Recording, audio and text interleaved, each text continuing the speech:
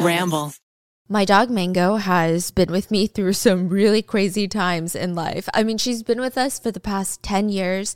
If you guys don't know, Mango is my little French bulldog with half hair. Okay, she's fuzzy only half the time. And she is literally the glue of my family. I have quite literally named an entire podcast and a YouTube channel from my dog Mango. She is the reason that these channels exist. But 3 years ago, Mango was diagnosed with this autoimmune disease, and she was always at risk of excessive bleeding. Her fur was falling out in clumps. It was a pretty stressful time in my life. I was constantly emotional about Mango being in pain, and then I would get so stressed out every time I started going over the vet bills. Every time we took her to the vet, it was like thousands of dollars because her condition was so difficult to treat. And I am just so thankful that we had savings to cover it. I wish I had known about Spot Pet a few years back. It would have just eased so much of that stress. Our partner, Spot Pet Insurance, is here to share a message today on how they are a secret weapon against the unexpected. Because with Spot Pet Insurance, you can get up to 90% cash back on eligible vet bills. Our dogs are always there for us during our hardest times, and we need to be there for them too. Go to spotpet.com today and get a quote instantly. Visit spotpet.com. Paid ad from Spot Pet Insurance. Waiting periods, annual deductibles, co-insurance, benefit limits, and exclusions may apply. For all terms, visit spotpetins.com/sample policy. Insurance plans are underwritten by either Independence American Insurance Company or United States Fire Insurance Company and produced by Spot Pet Insurance Services, LLC. Bada bing, bada boom. Hello. Welcome to the podcast that might land us in boiling water, in hot water, hot sizzling hot tub jacuzzi water. Can you believe we don't have a jacuzzi? That's a Kanye West quote. Yeah, you bet your dollar it is. It's a Kanye West quote. I'm like, that's a Yeezy shirt. So today's podcast is about Elisa Lam, and this has been one of my most highly requested podcasts ever. And I do want to mention that this is a redive. So I probably did my initial research on this case like 2-3 years ago, but I was also such a noob with research that so I redid all of my research, and I still feel like I have very, very similar feelings and similar I just think some of this is weird, okay? Now, I think a lot of people have been requesting it a lot recently because of the Netflix series that has recently come out about the haunting at the Cecil Hotel. I'm pretty sure that's what it's called. Now, I want to mention that I freaking love Netflix, okay? Anything Netflix puts out, I'm a sucker for it. Unsolved Mysteries, thank you for bringing that back, okay? Everything usually pushes my buttons in the perfect way. But this four-part series just did not do it for me. It was really intense. I feel like in a lot of their other true crime docuseries, there is a lot of storytelling of the actual events that took place, which as this one, there were 3 main episodes. The first 3 episodes were really doing deep dives into these crazy conspiracy theories, which I know that all of us have been intrigued by, especially when it comes to this particular case, right? But I think because they saved a lot of the crucial evidence till the very last episode, it just felt like they did a docuseries not on Elisa Lam, but I mean, I guess maybe that's why they called it The Haunting at the Cecil Hotel. But I guess I went into it thinking it was going to be about Elisa Lam, and it just seemed all about like these crazy conspiracy theories. And I feel like if someone didn't... Is there like a lot of ghosts and there's supernatural? Ghosts, there's supernatural, you know, there's like, they kind of poke at maybe there was like a serial killer on Skid Row and the fact that Richard Ramirez stayed at the Cecil Hotel, which is actually not been proven. It's only been proven by like a night clerk who was like, oh yeah, Richard Ramirez, he used to stay here, you know, so it hasn't been factually said. Like there was no, I mean, but also you're talking about the Cecil Hotel. They don't have these crazy record books. It focused a lot on that. And I guess I wasn't expecting that. So maybe that's why I didn't enjoy it as much, but maybe you guys let me know how you enjoyed it. So I'm going to be covering the Elisa Lam case as well, but we're going to start with, you know, who was Elisa, the Cecil Hotel, and then we're going to get into the theories at the end, because I feel like that's kind of like the order that I like to do it. It just makes more sense to me. And I feel like once you understand the full depth of the story of what happened and what the evidence that we do have, the theories start to sound more dumb. Whereas if I start with the theories first, of course, we're going to be like, ghosts, that's crazy, right? And then just like kind of go down into that deep rabbit hole. And I have an inkling of why people are so into the theories in this one. I have an inkling, and it's going to be really, really, really dark. And it's not a conspiracy theory. So let's get started with Elisa Lam. So I'm sure the story starts in the same place with everyone. 2013, downtown Los Angeles at the Cecil Hotel. I'm going to get into the history of it all later, but let's get into the actual day. So February of 2013, the guests start complaining to the Cecil Hotel reception desk like, hey, you know the tap water in my shower and my sink? What's red and brown? Like it's literally a black color. And everyone's just casually calling them like, are you going to do something about it? Like, should I get a Brita filter or something? And some called and said it has a funny taste. Some were like, it smells a little weird. Some people called saying that they have no water pressure. Like there's barely any water coming out of the sink. So they're just a little bit confused. So they start complaining. Now at first it seemed like the receptionist, they were just kind of moving people around to different rooms. They were just like, okay, like we'll go stay in this room, then maybe the water pressure is better there. And then finally, after enough complaints, they sent Santiago Lopez, who was a maintenance worker, to go up to the top floor where the water tanks are to check out what's going on. So he takes an elevator to the 15th floor. Then he enters in a staircase, an indoor staircase. Then he goes and he disarms the alarm system. So the alarm system is for restricted access areas such as the rooftop of the Cecil Hotel. Now, let's say you were to open this door without disarming the alarm, then the alarm would ring at the front desk, down in the lobby, but also on the top 2 floors of the Cecil Hotel, which is it like an emergency exit type of situation? It seems like it, but like it gets weird. That comes into question. So it seems like maybe it has just to do with the fact that it's like a rooftop where I don't even think it has like railings. Like when I see videos of it and photos of it, I'm sure there's like a small ledge, but it's definitely not like a rooftop bar amenity situation. We have seen those water tanks. We actually went apartment hunting in downtown LA and they showed us a unit in the building that I really wanted to rent at. It was like a unit that was straight view of the Cecil Hotel water tanks. And like the leasing agent was just casually like, oh yeah, that's the hotel. And I was like, oh yeah. So do you want to pay $1 bajillion for this unit? Because we're in downtown LA. And I was like, I don't think so. But thank you so much. Yeah, it was a lot. I mean, I don't think it's like haunted or spooky. I just, knowing my true crime brain, I just wouldn't want to stay there all day, every day and stare at the water tanks while I do research for other cases. I think I would drive myself crazy. Yeah. And so he goes up to that floor. He disarms the alarm. Now, if the alarm went off, like I said, a lot of people would have heard it. Then once he gets to the rooftop, he walks to where the water tanks are. Now, there's 4 giant water tanks. I mean, these are some big old boys, okay? I believe they're about 10 feet in height and about like, I want to say 6 feet in diameter. So they're massive. They're huge. Now, they're also on top of a 4-foot platform. So he has to climb up the ladder to get up the platform. Then the water tanks are elevated on top of the roof. Then he has to climb specific ladders per each, water tank. And he saw one that had its lid open. So he immediately started climbing up to see what's going on with that one because the lid shouldn't be open because the water should be clean and not contaminated by the pollution of downtown LA. Now, the lid itself becomes a point of contention. Now, a lot of people think, oh my God, like a 10-foot tall, 8 diameter water tank. How is the lid off? That's insane. Well, the lid itself was on there, but there was a small, almost like a hatch. So like a small little square and you could take the lid off of that. Now, that's what like the maintenance workers would do because, I mean, I believe the lid itself would be physically impossible to take off by one person. So they open a small opening. Yeah, so it's an opening. It's not necessarily a hatch. So like you completely take the lid off. It's not hinged on one side, but it's big enough for a person to fit through. So there's no question about that. And the lid to that little small opening is about 20 pounds, according to court documents, on the very top of a water tank. Oh, so it's just removed? Yeah, you just remove it and then you can like push it to the side. You can even just like push it off, I think it looks like. Okay. And so he had seen that one was off. So he's like, oh, well, I better climb up there and see what's going on. So he gets up there, climbs up the ladder, and he looks down and he sees the body of a woman who had been missing for 3 weeks. This was 21-year-old Elisa Lam. She'd been in that water tank for 3 weeks. Now, who is Elisa Lam? Like, we need to talk about who she is before we get into the actual the mysterious death. So Elisa Lam, she was born in Canada in 1991. She was first generation immigrant. So her parents were immigrants from Hong Kong and she was born in Canada. And they both owned like this Chinese restaurant.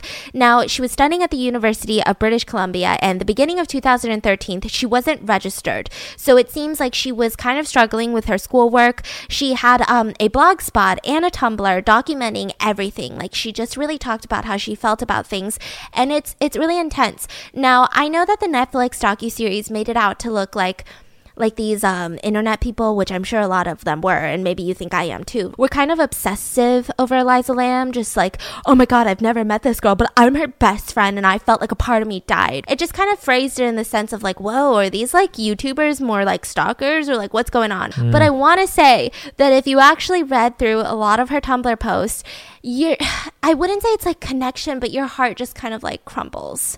Because I think she had really relatable struggles, and I think that's what made this case just more intense. So she was struggling a lot with her mental health, and she was recently diagnosed with bipolar disorder. So she was going through a really uneasy time in life. She was struggling with accepting her diagnosis, and at the time it didn't seem like she maybe had the clearest path of treatment, just like clearly laid out, like, oh, I'm going to do A, B, C, and D, and everything's going to be okay. And I think 21 years old already is the age where you got a lot on your mind.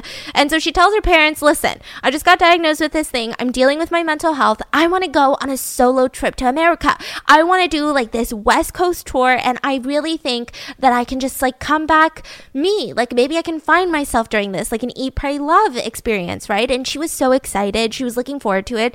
Obviously, her parents were not excited, like at all. They were just really worried that everything going on with her at the moment was just going to impact how she travels. I mean, it's a completely different country. She's also 21 years old. I mean, maybe it's dangerous even if it was the same country, you know, it's just a lot.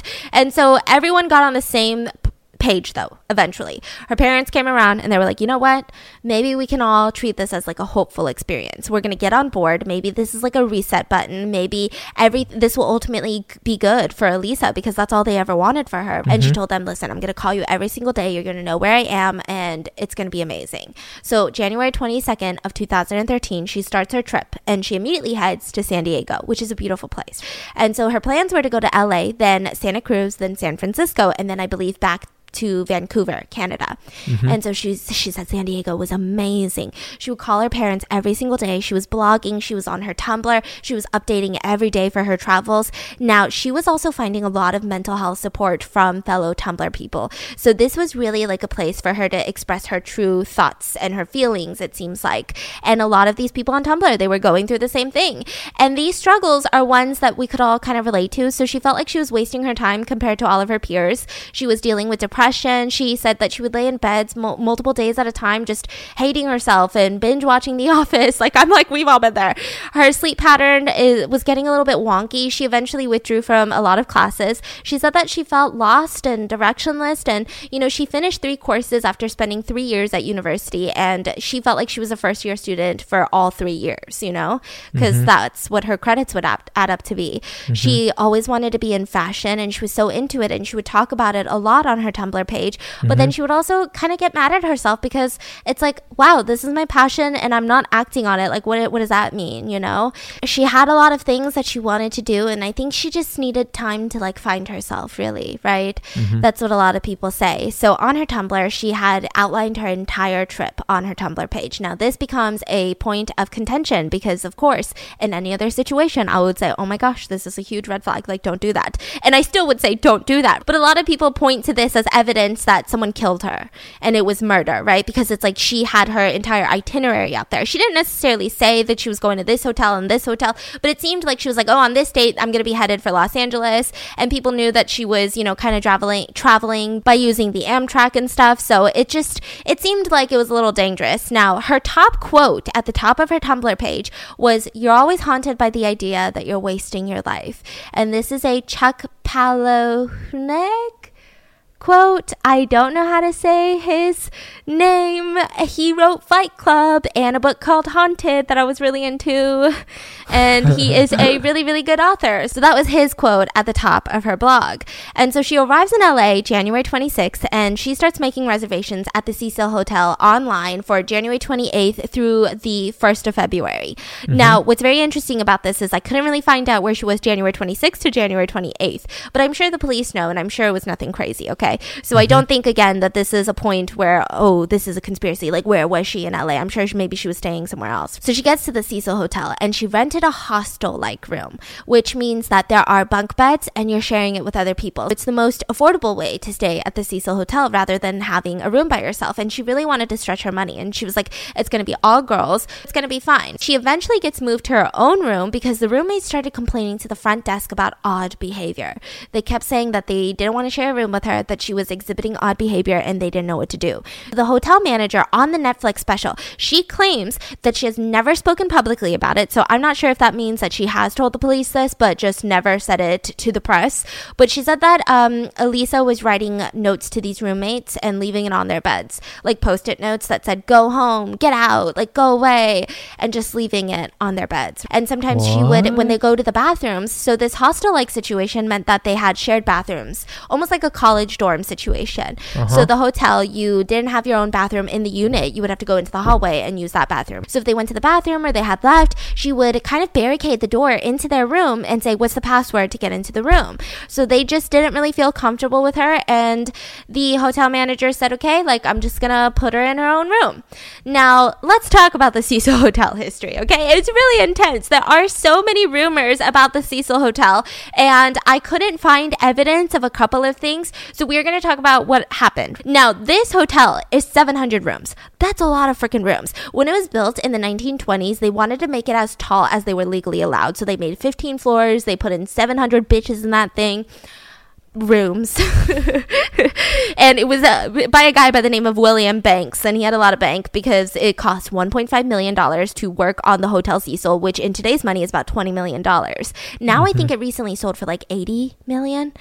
Yeah, so it's a lot of money, right? And he really wanted to target rich people who are traveling for business. He was like, okay, you're going to come stay at the Cecil Hotel. And I think that's kind of what adds this eeriness to it, because when you walk in, you are expecting something that's very different from what you get, because the entire lobby feels like it's stuck in the 1920s, but at the same time, it doesn't feel cheap. Like, there's marble everywhere. There's like these giant pillars and columns and marble, and he really made it for the upper elite that were traveling through LA. Now, it's rumored that Richard Ramirez, the Night Stalker, stayed there, right? Who was an infamous serial killer in LA. Now, the reason that there are rumors is because there have been witnesses who came forward and said that he would come to the Cecil Hotel, he would take off his blood-soaked clothing after he murdered people, throw it into the dumpster, and then walk through the hotel butt naked, sometimes in his underwear, and nobody questioned him because that was very common at the Cecil Hotel. Like, that's how chaotic this hotel was. Now, they also said that that's very common. I know. They also said that he stayed on the 14th floor. So these are really specific information. So I don't know if this is true, but I couldn't find any like verifiable, like for forking sure that he stayed here. It was just a lot of different people who worked at the hotel and maybe were around the hotel that were like, oh yeah, he used to stay there. Now, obviously, I said $20 million for the upper echelon of Los Angeles, and then now I'm saying a serial killer walked naked through the lobby every single day. You're like, how did they get there? How did they get from opening to Richard Ramirez, okay? Because I'm sure serial killers were not their target audience. It just doesn't make any sense. So after 3 years of construction in downtown LA, they opened, and then the Great Depression hit. It was really bad. Like, it was just really horrendous timing. So two things turned this into the absolute shit show that it became. The Great Depression being one of them. And then the second was that they were super close to an area called Skid Row. Now, Skid Row is, I'm sure if you guys live in the United States, you've heard of Skid Row. I'm pretty sure every like major metropolitan area has like their own version of Skid Row. And it's really, really, really bad. Not because I'm one of those people who drives by and it's like, oh my God, homeless person. It's really bad because the way that LA does it is that if you get out of jail or if you're just released from like a mental institution and the police are like, is anyone picking you up? Like, what's going on? And you say no, they will drop you off at Skid Row. So most of the homeless shelters, no freaking way. Most of the homeless shelters and resources for people who are down on their luck that are homeless are on Skid Row in like this little square in Los Angeles, downtown Los Angeles. And so they just kind of get dumped there. Now, driving through Skid Row is like one of the shittiest things ever because being a female that's into true crime, I'm like, oh my God, this could be dangerous for me, right? But then at the same time, you like want to do something. Like, you want to like help someone. It's so sad. It's so sad. There have been reports that like homeless people literally get dropped off by the cars. Like, literally, police will fill up their cars of homeless people, because if you see a homeless person in Beverly Hills, these Beverly Hillians, I was going to say hillbilly, and I feel like that word's not acceptable. But, you know, these Beverly Hillians, they'll be like, excuse me, not on my Rodeo Drive, you don't. And so they'll just drop them off at Skid Row.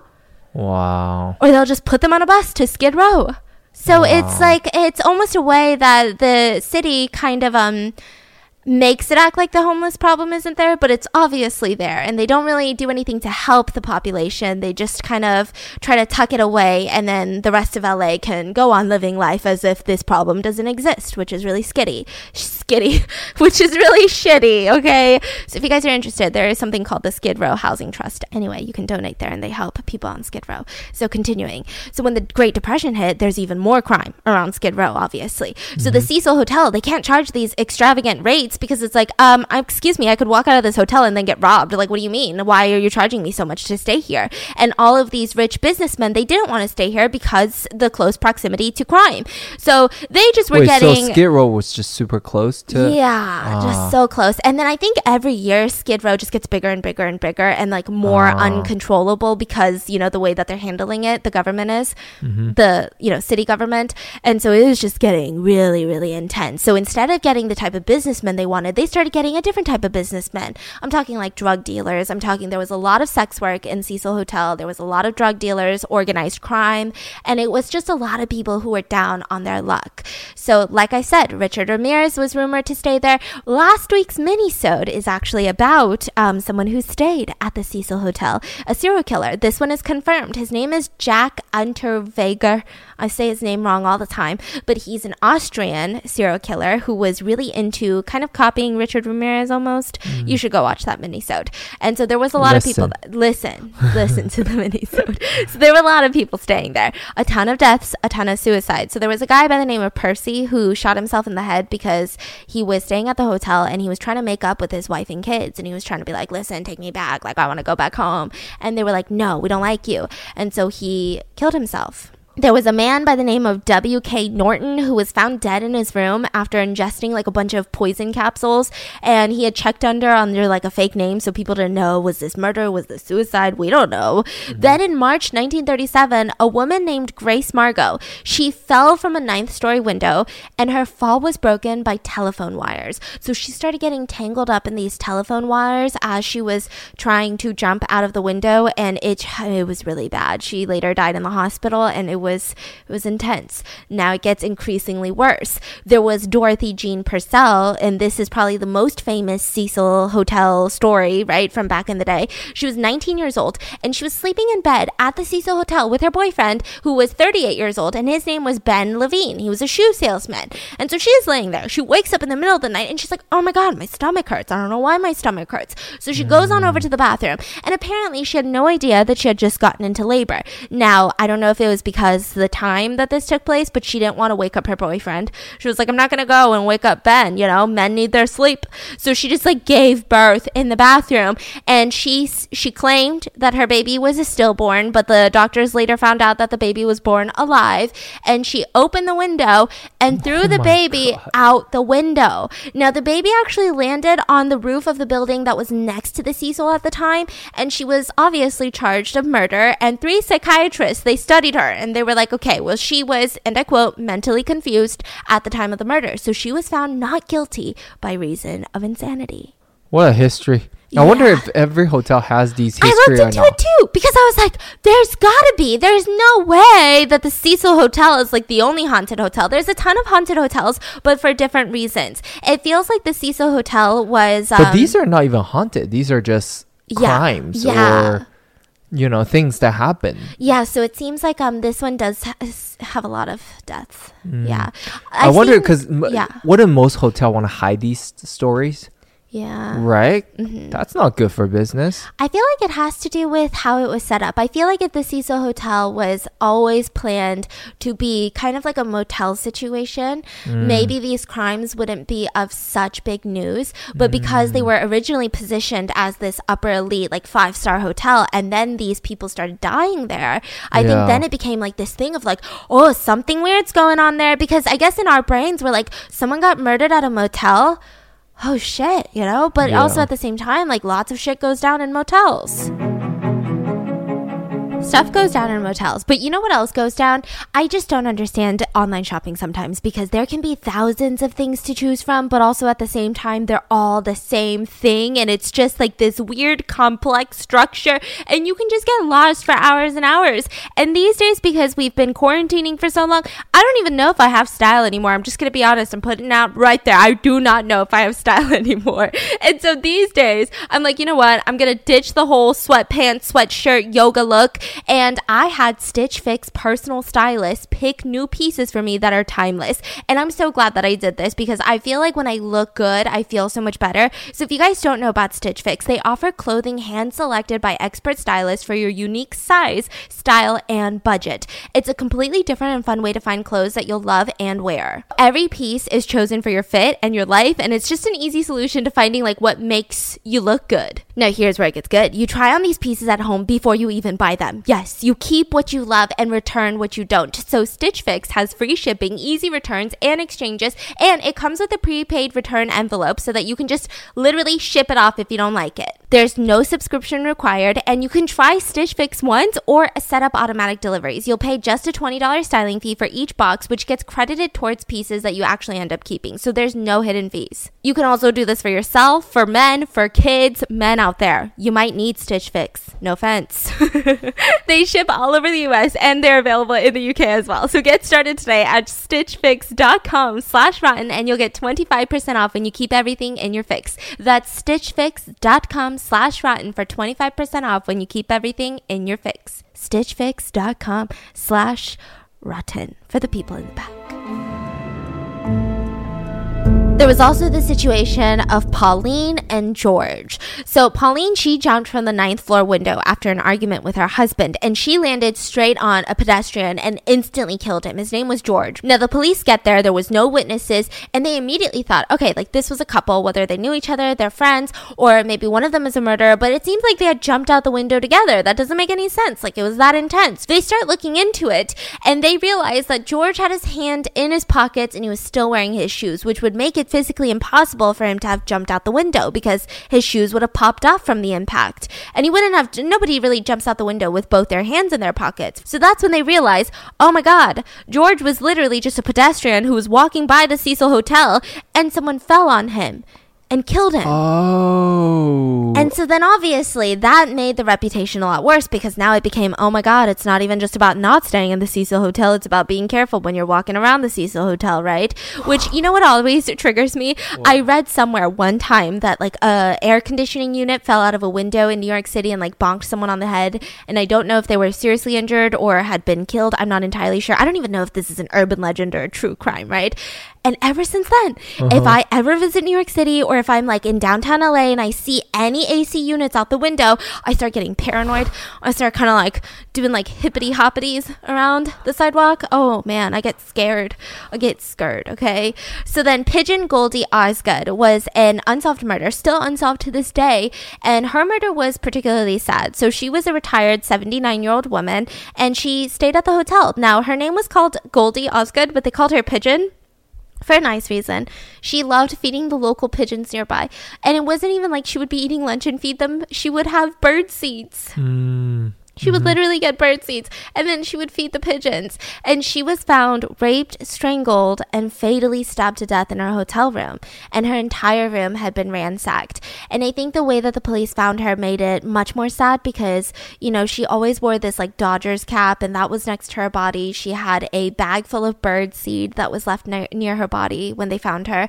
And there was a man who was walking nearby, covered in blood, like in a park nearby, just covered in blood. So he was arrested, but for some reason he was acquitted for her murder, and her murder to this day has still gone unsolved.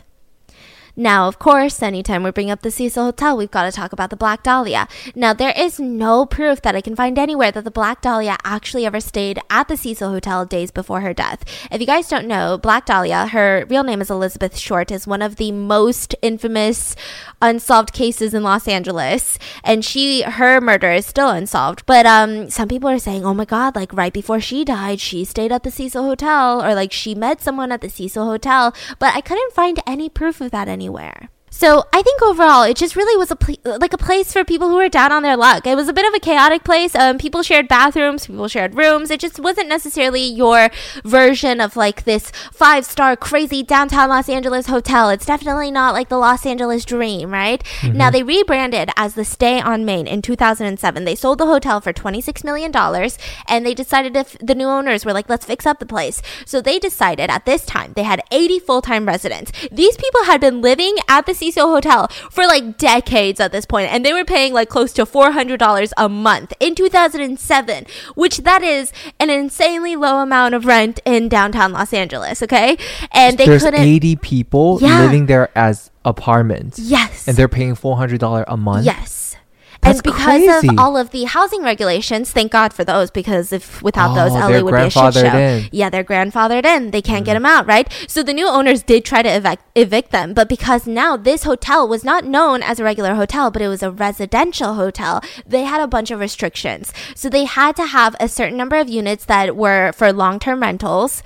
And they had to keep that, the exact rate. Like they couldn't just suddenly shoot up their rate. But they also wanted to fix up the other rooms so that they could be rented like a hotel room, right? So they did this really strange thing, and it's kind of hard to explain. But the Stay on Main was a hotel inside of the Cecil Hotel. They had 2 different entrances, 2 different lobbies, but they all shared the same elevators. So the main full-time tenants, they stayed on levels 2 and 3. The lobby was obviously on level 1. And then the Stay on Main was on 4, 5, and 6. So is there a Cecil Hotel or not really? Yes. And then the rest of the hotel rooms are the Cecil Hotel. Now, the reason that they're different, because you're like, why isn't everything the Stay on Main? It's because obviously the full residential ones, they just kept it as is. Here are the tenants. Here you go. Bye. Right? And then the Stay on Main, just 3 levels were gutted and renovated. Now, I wouldn't say it was like the top-notch renovation, like flipper flop, HGTV, but they like painted the rooms all orange, and they had these like hand chairs that are orange there. They have bunk beds.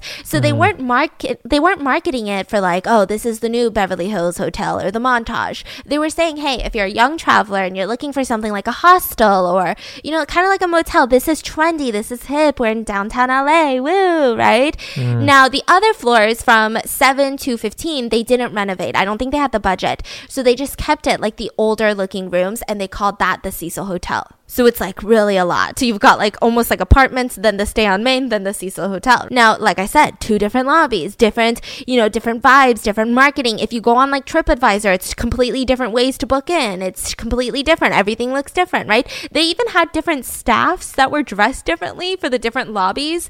So they worked really, really, really hard on this. And the one thing is that they always shared the common elevators, and you can access any floor on these elevators. So technically the residents could go to Stay on Main could go to the Cecil Hotel, and all vice versa. It's just one hotel. It's just one hotel, honestly. Yeah. This was just like the biggest marketing cartwheel ever. Yeah. Which, like, I don't blame them, but it's just one hotel, right? Now, the hotel manager in the Netflix docuseries, she claims that the 10 years that she worked there, she saw close to 80 deaths. Now, it's not necessarily saying murders or suicide, but a lot of overdoses, a lot of natural causes, just a lot of death in that hotel. A lot. I mean, I couldn't fact check that, but it seems pretty accurate. So American Horror Story Hotel was actually based on the Cecil Hotel. So the entire season called American Horror Story Hotel is based on this. So anyways, back to Elisa. So she writes in a lot of blog posts talking about, she kind of talks about the Cecil Hotel in one. And she says something along the lines of that it's really gaudy, but then again, it was built in 1928, hence the Art Deco theme. So yes, it is classy, but then since it's LA, it went on crack. Fairly certain this is where Baz Luhrmann needs to film The Great Gatsby. So her plan was to check out around January 31st to February 1st, right? And she didn't call her family that day. She would have 5 days of exploring in LA. She enjoyed it. She said that she was going to call her family the day that she checks out, and that phone call never came. So the family was immediately on the move. I mean, she had been so good in San Diego. She had been so good in the rest of the days that she was in Los Angeles. So why would suddenly this day be completely different? She didn't tell us that she had plans to, like, I don't know, go to Disneyland and wouldn't have time to talk to us. There was nothing. She was supposed to check out today. So they start freaking out. They immediately call the Vancouver Police Department, who then directs them to the LAPD, and they get the plane tickets straight to America. They were like, we're going. Like, this is our daughter. We got to go now. So the police start heading to the Cecil Hotel, and they search the public areas, but they couldn't get any search warrants to search the private rooms. Now, there are kind of mixed things. So some people were saying that the police actually tried around going room from room, like knocking on the doors, being like, hey, can I search your place? But also, we're talking about the Cecil Hotel. I don't think any of the guests would have been like, oh, yes, absolutely, officer, right? They're just kind of like, we're probably doing some shady shit too. Like, I came here to go unnoticed. Thank you very much. So they just didn't really get to get into any rooms. They did search the roof with search dogs, and they didn't find anything. The only time that these search dogs got any trace of Elisa's scent was from the 5th floor, which is where she was staying. There is a window, and that leads to like a fire escape situation. And so they were barking at that fire escape situation. Now that fire escape, it's one of those like old school New York looking fire escapes where you can like take the stairs up and then all the way up, and you can kind of like sit on there if you're like trying to do like a little dramatic moment, right? Now that goes all the way up to the roof where the water tanks are. It's not an easy trek. It's really intense. The last part of it, it's no longer stairs, but it's just a ladder on the side of the building. So you would have to climb up that to get to the roof. So it's interesting. So they start barking there. Now, immediately after they start their investigation, the police said, well, listen, LAPD, we gotta spread our resources, because there was a guy by the name of Christopher Dorner, who was 33 years old, and he was a former LAPD officer that was trying to murder other LAPD officers. Now, the reason for it that they don't tell you in the Netflix docuseries is because, the whole manhunt itself resulted in 5 deaths, and including his own, but also a lot of people wounded. Now, the LAPD did publicly admit that they fired Christopher Dorner for reporting excessive force. So Christopher Dorner had seen another police officer use excessive force and reported it to his superior, saying, hey, like, we shouldn't be doing that. That's not in our rule book. And they fired him, and he is Black. Just keep that in mind. Oh, no. So they retaliated. They fired him, and then he went on a very intense killing spree.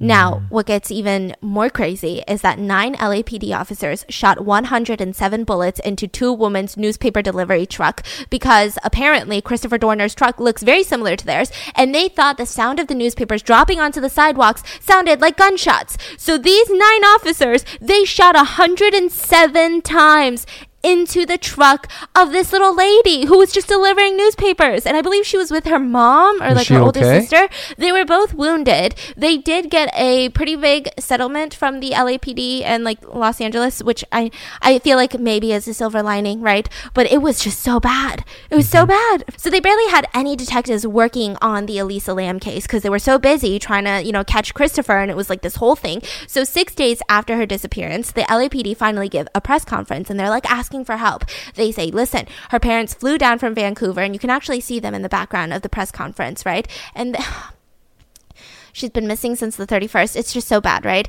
And the reporters asked if anyone warned her about like staying at the Cecil Hotel. Like literally a reporter was like, hey, do you think anyone warned her about staying there? And the police are like, I don't think she had any idea that might be a location to be concerned about. So I think this goes to, again, the problem with online is that the Stay on Main does really look like a very hip and trendy place. So, but she booked Stay on Main. Yeah. But does she know the history of Cecil? No, it doesn't seem like it. Not that I could find. Maybe she found out after she got there, but I mean, it's a little weird. They start investigating. Okay, well, we need to find out who were the last people who saw her. What did the hotel staff think? Like, was she, behaving weird? Because what's going on? Now, one of the last women to see Elisa was Katie Orphan, who worked at a bookstore by the hotel. Now, I saw a lot of people making a couple of conspiracies because of the name of this hotel, but I can assure you this is actually a really cute Instagram spot. It's called The Last Bookstore, which, now that I think about it, if I didn't live in LA and if I didn't go there and if I didn't see Instagram pictures from there, I too would be like, that is a little eerie and a little little scary to have something called The Last Bookstore. She was there? She was there. And, you know, Katie said that she was buying a lot of records. So they sell like those records, the music records. They also sell a lot of books, like a lot of beautiful books and a lot of older books too. And she was like, yeah, well, she was in here and she was purchasing a ton of books. And she was talking about, oh, well, this one's for so-and-so back at home. Like this one's for my mom. This one's for my dad. And everything indicated that she had plans to make it back home and that she was in really good spirits and she was incredibly happy.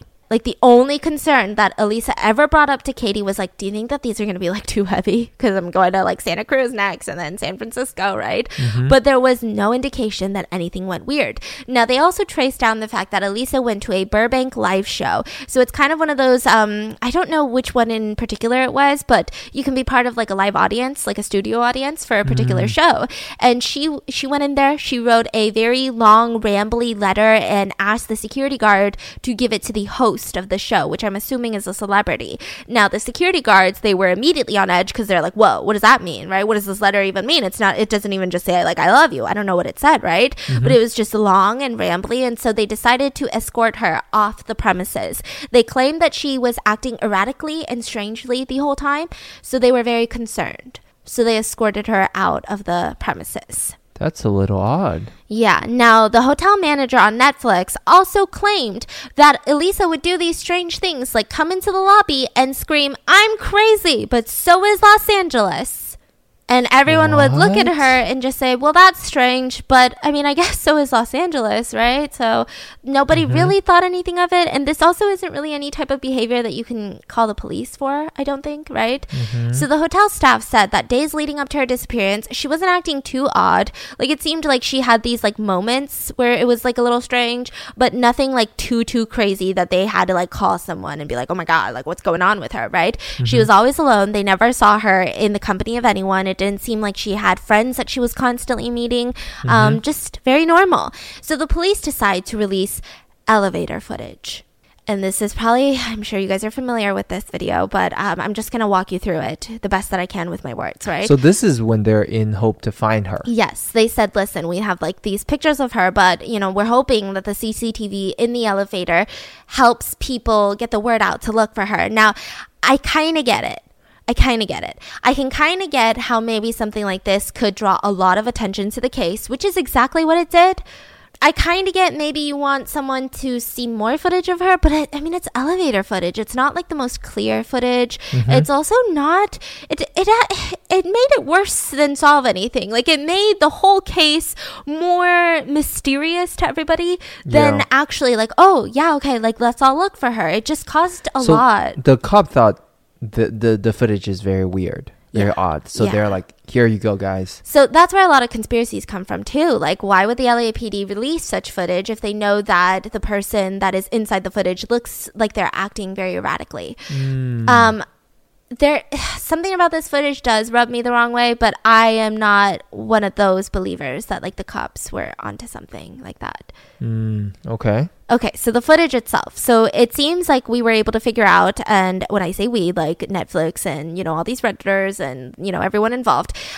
Not involved, but you get it. Yeah. So they said that it looked like she was on the 14th floor, which is about one floor below the rooftop where the water tanks are, right? And she was acting strangely. So she gets onto the elevator very calmly. At this point, she's not acting strangely at all. She pushes a couple of buttons in the middle row. Now she does. But she doesn't live on 14th floor. No. You just see her walk in. Yeah.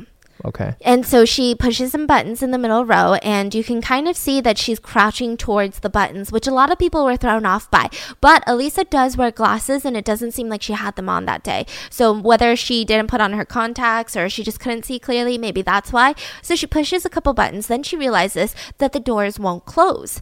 Then all of a sudden, she kind of looks like maybe she's a little skeptical, like that's what the body language feels like. And then she just quickly whips her head out of the elevator, looks side to side, and then yanks her head back into the elevator. Almost as if like she is trying to catch someone or she doesn't want to be seen looking out, right? So then at this point, she pushes her back against the wall, which kind of gives me like a very anxious feeling, right?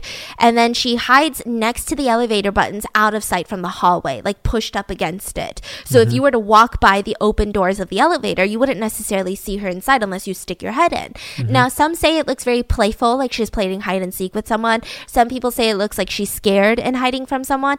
And then she completely steps out of the elevator, steps back in, steps to the side, steps back and forth. It almost looks like she's doing like a square dance, is what a lot of people say. Then she comes back in and starts pressing buttons. And again, the elevator doors are still not closing. Now she gets back out and she starts doing these hand movements, right? Now, a lot of people say that these hand movements look like her wrists and her fingers look non-human and they looked broken. And I disagree with that one. Then she comes back in and she starts like rapidly pressing buttons. Then she goes back out and at one point she just starts like pushing her hair back, like kind of like got her hands both on her head. Like, what's going on, right? Yeah, I just want to know what the hell is going on with the elevator. What the hell? Yeah, and then kind of like waving her hands around and then she just like leaves. Now, there's one point where she's like bending her knees. People will like kind of overanalyze that. And then she walks away and then you don't really see the rest of the hallway. So we have no idea. Maybe she took the stairs. Maybe she took the stairs back to her room. Maybe she went to the rooftop. We don't really know from that point. Now, I do want to kind of break down this elevator footage, okay? Because I've got a lot of thoughts about this one. Now, there are Redditors that said that she probably put it on service mode or hold. So there were a lot of people, a lot of YouTubers, unfortunately, that went to the Cecil Hotel and stayed there to kind of like see what's going on, what's so haunted about this place. I know, we're such a classy breed of humans. We're the best, really, truly. So they're staying there and they went onto the elevator and in the middle row where she was pressing was the number 5. So that makes sense. So she's trying to look for her floor number. But there underneath all of that was also the hold button. And if you press that, the elevator doors will hold for 2 minutes. They just won't close, right? Unless I guess maybe you hard press on the close, you know? So that kind of explains why the elevator doors were open. Now, I feel like, along with a lot of people, that she probably pressed that hold button without realizing it because she didn't have her glasses on. And with those hand gestures and what she's doing, like when she looks out, maybe she like heard something, okay? Like I look out like that too. She just looked out. Then she gets back in. Then she's like maybe a little paranoid. She's like, okay, that's a little spooky. Then she like hides a little bit and then she's like, okay, no. Like I just need to get the doors closed. Like this is what I'm thinking is going through her head. Now, the little square step thing, I've actually done that before. The square step, like people thought it was really weird. Why is she moving like that? Is she dancing with someone? Is she playing a game in her head? Like what's going on? The square step, I think, is for her to try to trigger the motion sensors of an elevator. Like I don't know how an elevator works. A lot of the times if it's not closing, I will do like a out and in movement with my body because I'm like, well, I don't know where the sensor is, so I'm hoping it gets me, right? Exactly. And then the hand thing, if you look at the footage, when she's doing the weird twisty things with her hand, it's almost like her wrist is bent and she's got her fingers spread out and kind of like waving it, but in a slower motion. That again, she's doing it very close to the elevator door. So I'm thinking like she's like, hello, like where is the sensor to this? What's going on? And so I think that's kind of what's going on. And then maybe with her hair, like the whole hair on the hand things, she's just like, what's going on with this elevator? Like I would be really stressed. I'd be like, okay, that's really weird. Then she walks away. So a lot of people had a lot of problems with this elevator footage. Some people said that she looked like a puppet doll with like strings attached because her movements were so odd. There was a point where she like bends her knees kind of strangely, which like when I say strangely, I know you're probably like envisioning some body horror film with like the bends, like the knees bent backwards, but that's not at all. She just kind of like bent her knees a little and like squatted. Maybe she thought the sensors were down there. I just feel like it kind of looks like someone who maybe is a little paranoid and just was kind of frantically like, oh, I'm alone and this elevator won't like close, like like what's going on? I just want to like get to my room. I don't have my glasses. Like imagine you can't see right now. Like that's gonna add a lot more anxiety. That's gonna add a lot more paranoia in my belief. So people also claim that there was a shoe in the corner when she's like walking away. I don't see that. So a lot of paranormal conspiracy. Yeah, or like possessed. She's hanging out with someone out of the frame of the elevator camera, like a real person. Some people say she's hanging out with a ghost.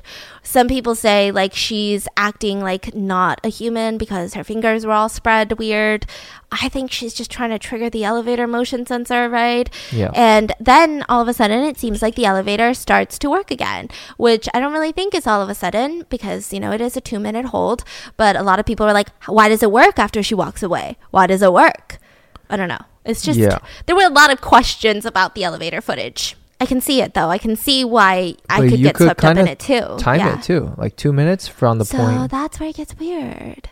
Okay. So this part, I don't really know what my feelings are. I guess I had no feelings, but it just, the timestamp is really distorted on the elevator footage. Now, it could be because the hotel is using a very old system and it's unreliable. But a lot of people believe maybe it was edited in post by the hotel or the LAPD. There was people think about 53 seconds that are missing. Some people think certain parts of the video are slowed down. Why? So I think that there probably was editing. Why? And I think it's because there might have been a completely innocent bystander who walked by, and because of how profile this case was, maybe they just edited it out for privacy reasons. How do you know there's a timestamp missing? Well, the timestamp is like distorted, but it like you can, if you analyze it by frame, people are saying like this is where there's like, it's just weird. It's just like a chunk of time is missing. Okay. And then people trying to say there's something happened. Yeah, I don't think the whole thing about this that I don't get is I don't think the Cecil Hotel and the LAPD are in bed together. If I felt like they were, then maybe I could jump on this theory a little more to be like, you know what? Yeah, you're right. But I feel like if the LAPD had any inkling that a hotel employee edited out footage, I think the LAPD would be on their ass. Yeah. You know, because I mean, I'm not saying the LAPD is amazing. I'm not saying they're always on everyone's asses if they think they're criminals, right? I'm just saying I don't think that the LAPD wants to protect the employees or the Cecil Hotel. I just don't see their motive. Do you ever feel like a bad apple, but maybe you're not really bad? Maybe you're a rotten mango. No.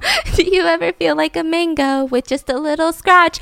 I just learned this, and this is a heartbreaking detail. Did you know every year billions of pounds of food go to waste, often because it doesn't live up to the strict cosmetic standards of grocery stores? You can't even be an apple these days. You've got to be a perfectly rounded apple. Why? Don't you wish that there was a way to prevent all of that waste just because it's not the prettiest apple in the world or the prettiest mango in the world? I mean, I find that offensive. It's just an imperfection. We all have them, so why do we hold our groceries to a different standard? If you guys get your groceries from Imperfect Foods, you help create a kinder, less wasteful food system that embraces food of every shape, size, and physical appearance. Now, here's the plus side to it. Like, you're doing good for the world, but you also get to skip the parking lots, the crowds, the lines, and you can just get to the good part of grocery shopping, which is just straight up eating the groceries. So Imperfect Foods is on a mission to reimagining grocery delivery for a kinder, less wasteful world. They deliver sustainable, affordable groceries, including produce, quality protein, eggs, and dairy, and pantry staples straight to your door.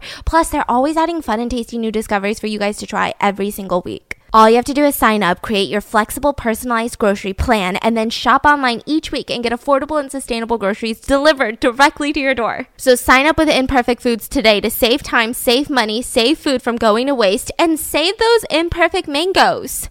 Right now, Imperfect Foods is offering you guys 20% off plus free shipping on your first order when you go to imperfectfoods.com and make sure to use promo code ROTTEN. Try Imperfect Foods now for a limited time to get 20% off plus free shipping on your first order. That's imperfectfoods.com/rotten. What is it? imperfectfoods.com/rotten for the people in the back. So people are saying that the footage looks slowed down, which I can kind of see maybe in certain parts. I'm like, okay, like that does look like slower than usual movements. I mean, I guess my brain is kind of running on the logical side of like, if I was trying to motion sensor something, maybe I would do it in like a slow dramatic motion as well.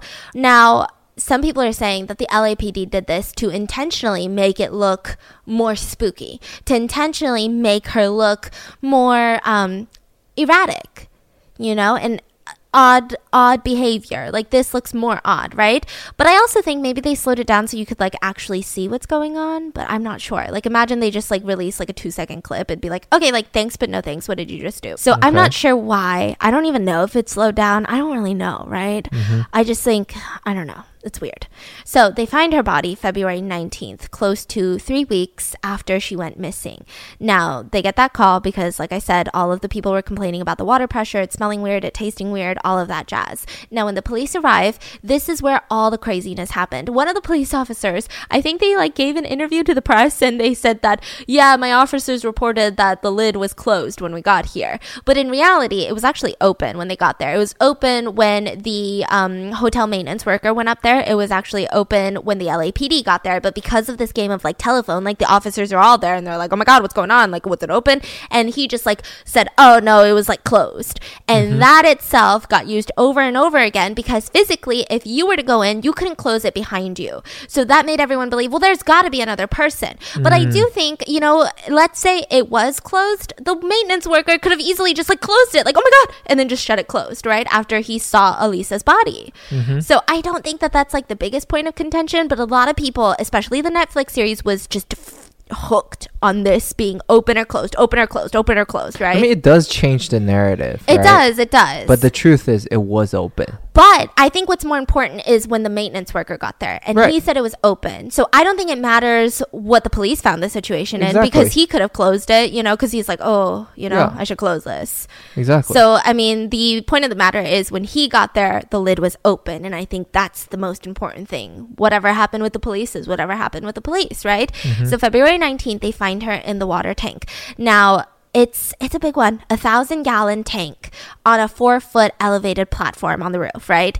I mean, huge. So they have to get her body out. And so they had to drain it completely and they cut it open from the side and they were able to get her body out. They couldn't have someone dive in to retrieve her. I think it has to do with maybe contamination, you know, for the divers. Because I'm sure at this point it was probably not a lot of water in there. I think, Okay. So she was really badly decomposed. She was in there for 3 weeks. Yeah, it was February in LA, but I mean, up there on the 15th floor, I'm sure that gets a lot of sun. I'm sure it's just... Yeah, water, clothes. Yeah, so she was... There was also a long debate initially about was she found naked? Was she found in her clothes? But she was actually found naked with her clothes in the tank. Now, there are very, very reasonable reasons for this, I believe. So the first being that some say it's paradoxical undressing, like what we talked about in the Dyatlov Pass, right?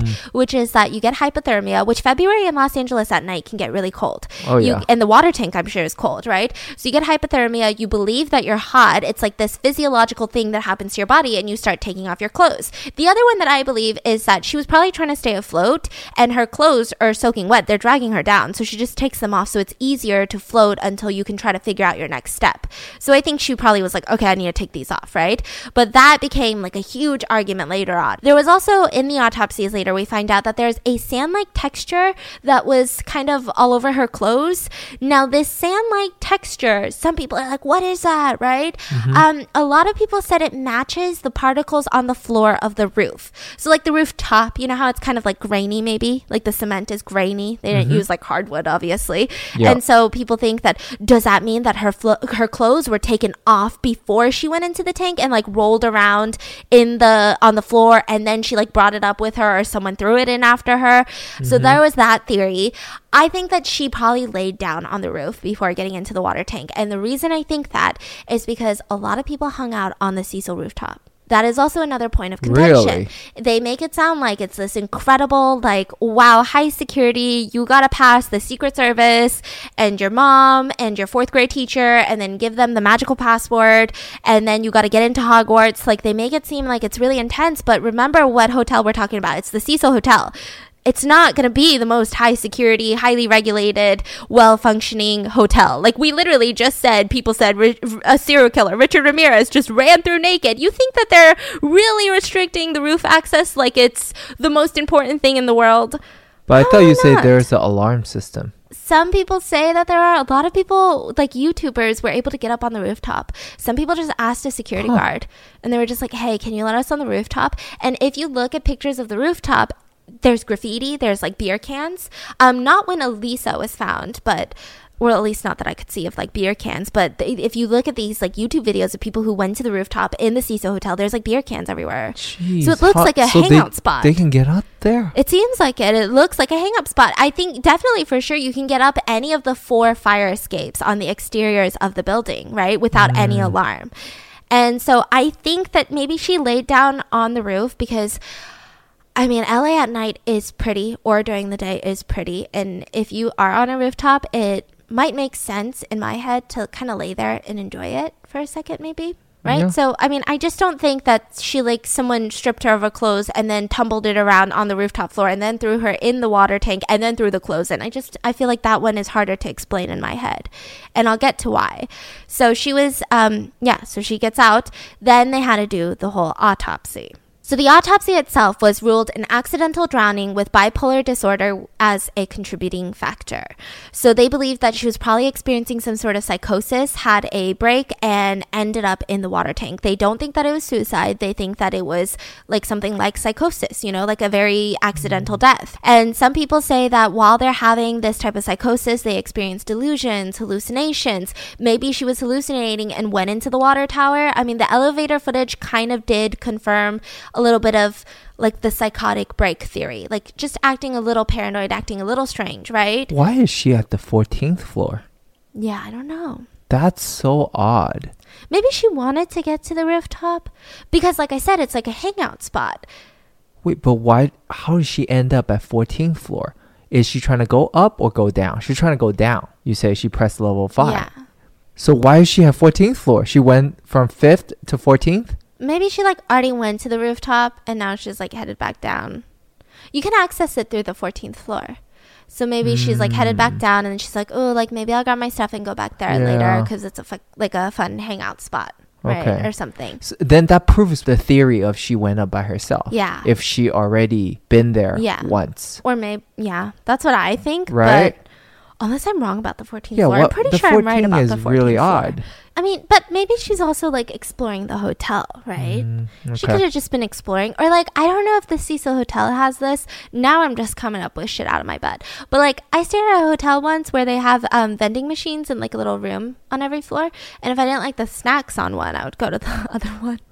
That is very specific. That's really specific, yeah.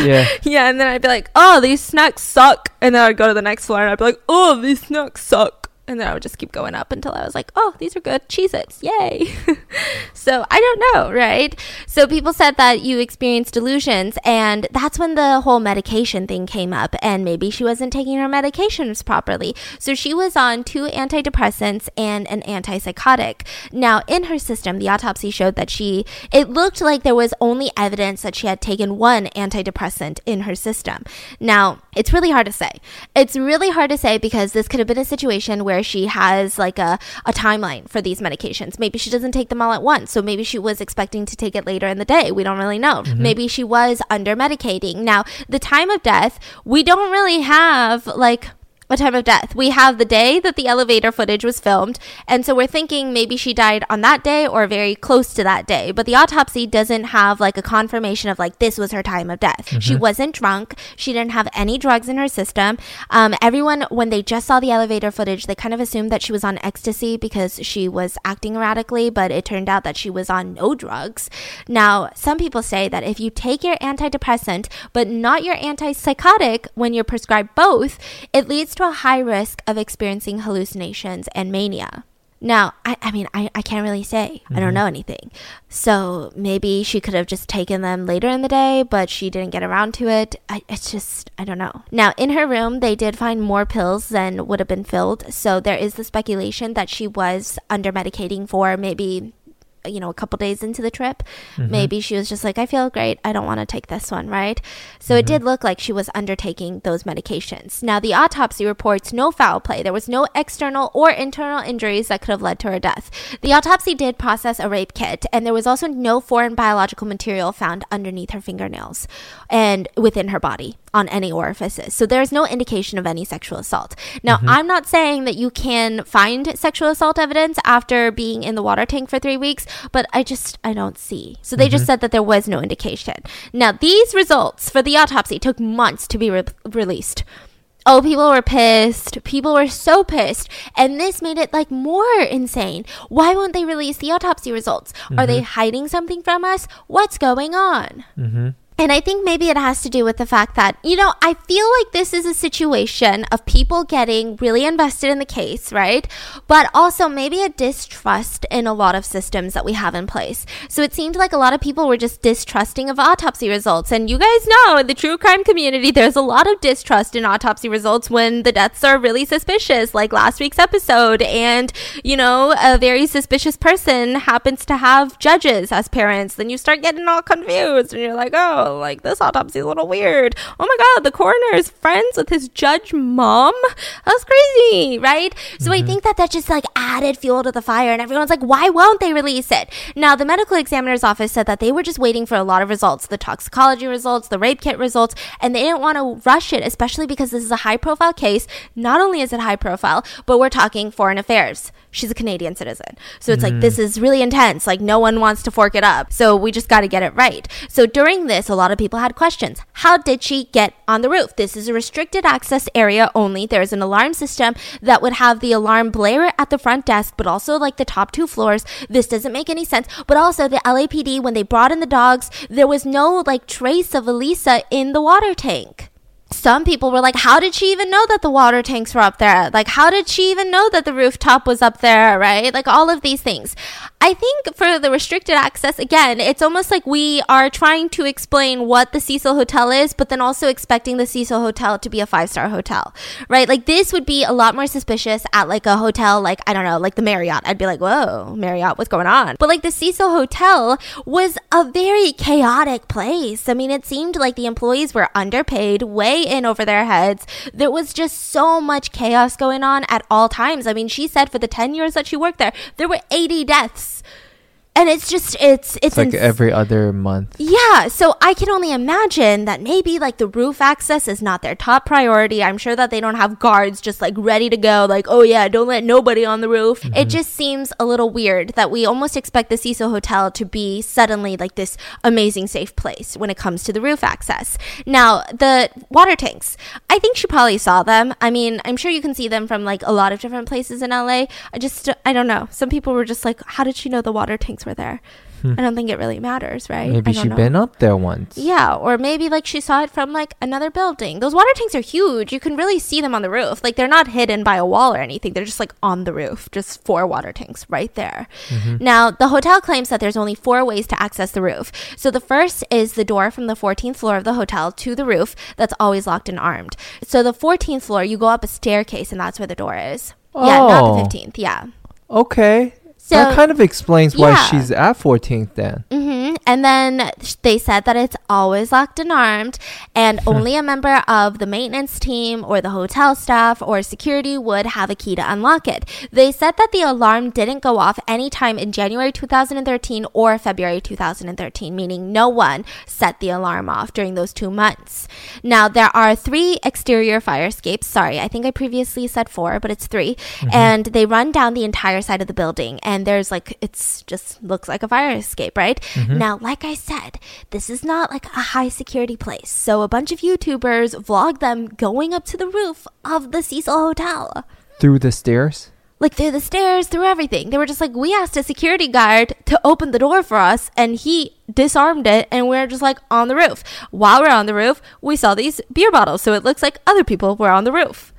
Wow. So I wouldn't necessarily say it's like this crazy, like, oh my God, how did you get up there? Yeah. It just seems like they're kind of just letting everyone up there and they probably don't want to claim any liability. So I think that there is motive for the hotel to lie about, no, we've got this alarm, you know?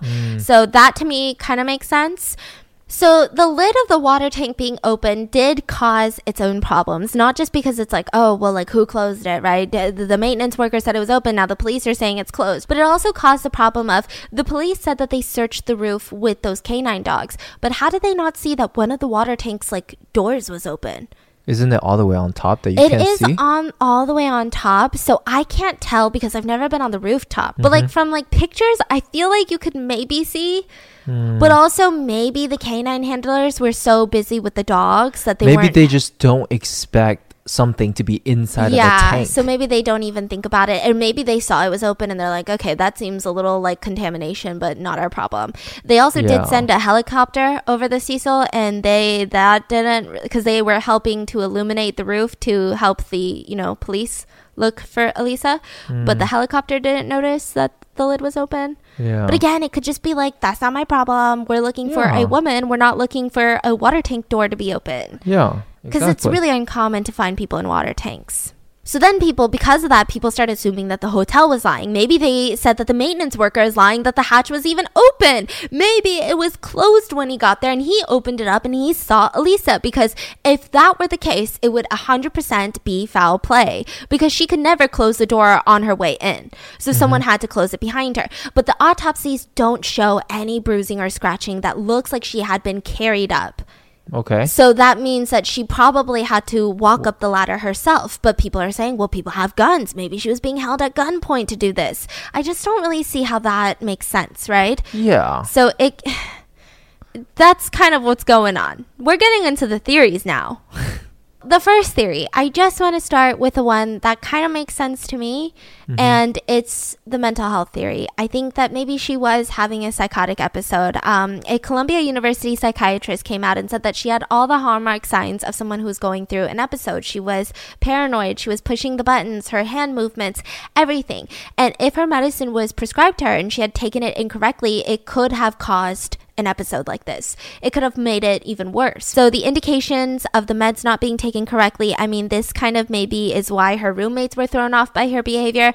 And people always say, like, what about the elevator? Well, like I said, the glasses, she was on floor 5, so she's pressing all the middle buttons. It's not like she's pressing all of the buttons, like she's like trying to get out of this floor, like take me to any floor, right? It looked like she was trying to aim for her floor, and she was like right up against the buttons trying to read the numbers. I think that she probably accidentally pressed the hold button, and maybe all of this was happening. Meanwhile, I'm sure it's already paranoia inducing to be in an elevator by yourself on a floor trying to get to your room when you don't have your glasses on. So I think all of that. Maybe also factor in the energy of the hotel. And I'm not saying energy as in ghosts or spirits, but I'm saying, like, if you go somewhere, like, I think that's the reason I'm scared to go to the Cecil, is because I read about all these deaths that happened, and it's not necessarily because I think their ghosts are gonna pop out and be like, boo. I just think I'm gonna get extra sensitive to every little noise and every little thing I see, right? So maybe while she's staying there, she heard some things, or maybe she did her own research, and maybe that was kind of affecting her mental state. Now, what one Redditor pointed out was something called psychomotor agitation, which often occurs with mania or anxiety. This is more common in people with bipolar disorder, and they use movement to release that tension. So they have like tapping, they start and end tasks abruptly, they pace, they fidget, hand wringing. I don't necessarily know what that means, but that's very interesting. Crowded thoughts, moving objects for no reason. So it's almost like you're trying to get rid of this tension in your body by doing things with your physical body. So common things are like twisting your hands, tapping your fingers on a surface, taking off clothing, then putting it back on. So, I mean, a lot of things can also come with it, such as trouble making decisions, confusion, trouble sleeping, false belief that someone is out to harm you. So hearing sounds or voices that aren't there. So I think it seems like that, in my opinion. Like, I don't want to say, like, this is my opinion and I'm right? Because I don't know anything. But I think if you, like, were like, Stephanie, I'm going to punch your dog unless you just tell me what happened, what you think happened. This is probably the one that I would choose. So I think my sister's a little stubborn. Okay, I'm gonna just lay it down though, okay? My sister just gave birth. I'm an aunt now. But here's the thing, okay? My sister, for whatever reason, I've been telling her about Function of Beauty for years now, because I've been using it for like 2+ years, right? And she's always like, it's fine. Like, every time I'm at the grocery store, I just like pick up shampoo and conditioner. It's not that serious. But then she gave birth and she started experiencing hair loss, which is very common amongst, new moms. And I was like, listen, just give it a try. You can literally customize it to your hair. You can have it formulated just for you. You can literally add in hair loss as a concern for your hair type. And she was like, okay, fine, I'm gonna try it. And guess what? My stubborn sister loves it, okay? She's like, listen, if you weren't the one that told me to try it, I would have tried it years ago, but because it was you. So if you guys don't know about Function of Beauty, they're the world leader in customizable beauty, offering precise formulations for your hair's specific needs. So this is how you get started. You take a quick but thorough quiz to let them know a little bit about your hair type and your hair goals. Do you want to lengthen your hair, volume volume control, oil control, all of these things. And because your hair changes with the season or maybe a big life event, you can change your hair goals before every single shipment. So the best part is that you can even choose your color, your fragrance, or go fragrance and dye free. I'm telling you, like completely customizable. And then the Function of Beauty team determines the perfect blend of ingredients, bottles up that formula, and delivers straight to your door.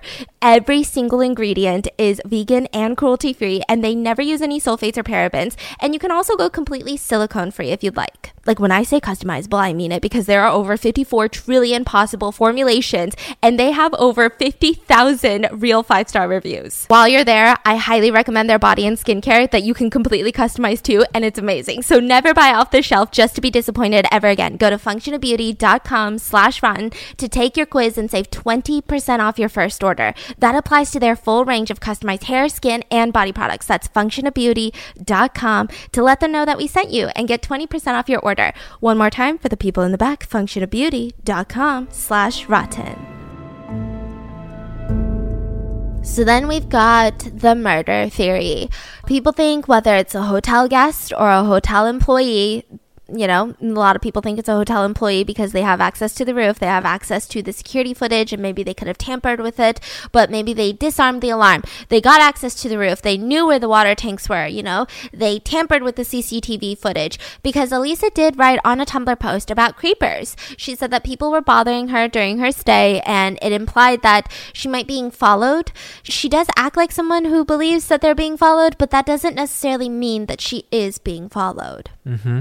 Now, a main contributor to this theory is that her Tumblr page kept updating after she passed.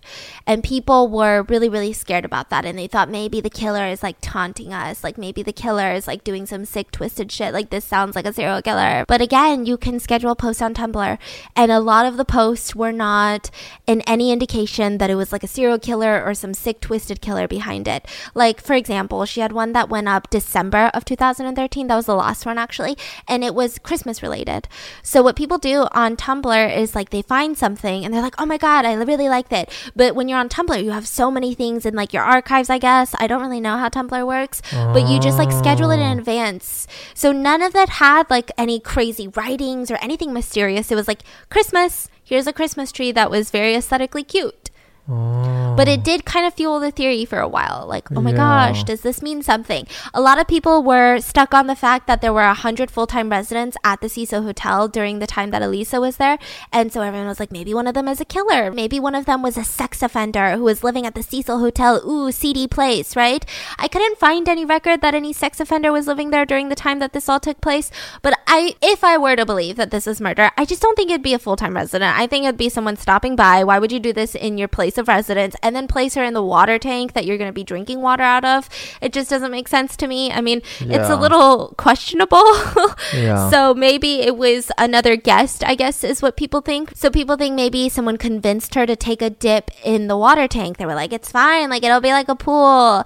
And they just kind of like let her drown after she jumped in. Maybe they were like, I'll help you out, back out, which I don't see what the point of that would be. I mean, because I've never really heard of a murderer just like watching you drown. Typically they will drown you or strangle you or shoot you, but like I've never heard of them just like watching you drown in a water tank. I feel like murderers get off on like the actual kill, you know, if that makes sense. So I just don't know how that makes sense. So then a guy by the name of Pablo Morbid Vergara got into so much heat. So he goes by Morbid, and he was falsely suspected by all of the internet people. And when I say all of the internet people, I mean like a small percentage of the internet people.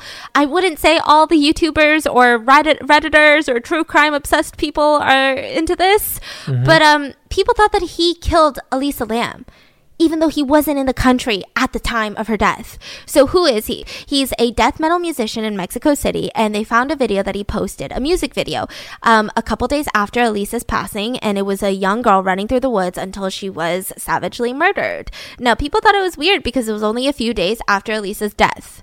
Then he had another video where his face had blood all over it, and in the background, he had a bunch of pictures of Ted Bundy and Elizabeth Short, who is the Black Dahlia, and everyone's like, oh my God, the Black Dahlia stayed at the Cecil Hotel, even though there is no evidence to back that up. Now, I have a problem with this one because I feel like Ted Bundy and Black Dahlia are probably some of the most notorious cases in the world. And like, let's say you're like a death metal artist, like you're going to be, you know, like these are the types of people maybe you might put in your background. You're not going to put up like Bill Gates.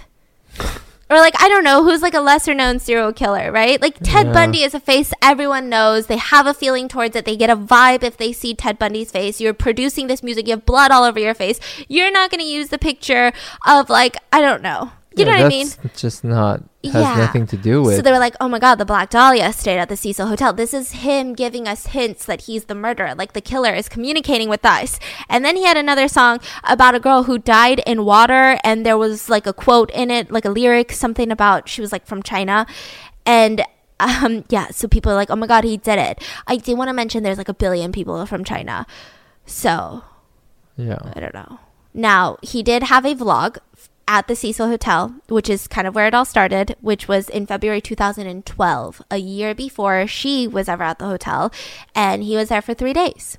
But they thought because he had already been to the Cecil Hotel a year earlier, and then he was producing these types of music videos, and he is, you know, wearing this type of makeup, dressing this way, and they just really came for him. Like, he was accused so much of murdering Elisa that he had to come out with a video, and he was so scared. He had like never done this before, you know, like who gets accused of murdering someone on a daily basis? So he wore this like mask, and he used a voice changer because he was so terrified, and he said, I wanted to inform you that I am innocent. But of course people are like, oh sure, Ted Bundy said he was innocent. So they just like went on and on. They gave him so many death threats. The FBI actually came to his house to ask him questions, but he had proof. Like, he had passport stamps of being out of the country. He had contracts with his record label being like, I was literally at this place on those days. Like, I wasn't even in the United States, let alone California or the Cecil Hotel. Wow. And he even told the internet that, and a group of internet buttholes didn't care. They just like didn't care. His YouTube channel got taken down, and he came out in the Netflix documentary, which was really brave, that he tried to take his life at one point because that was his love and passion and his creative outlet, and now it was all gone because everyone just thought he was a killer for no reason.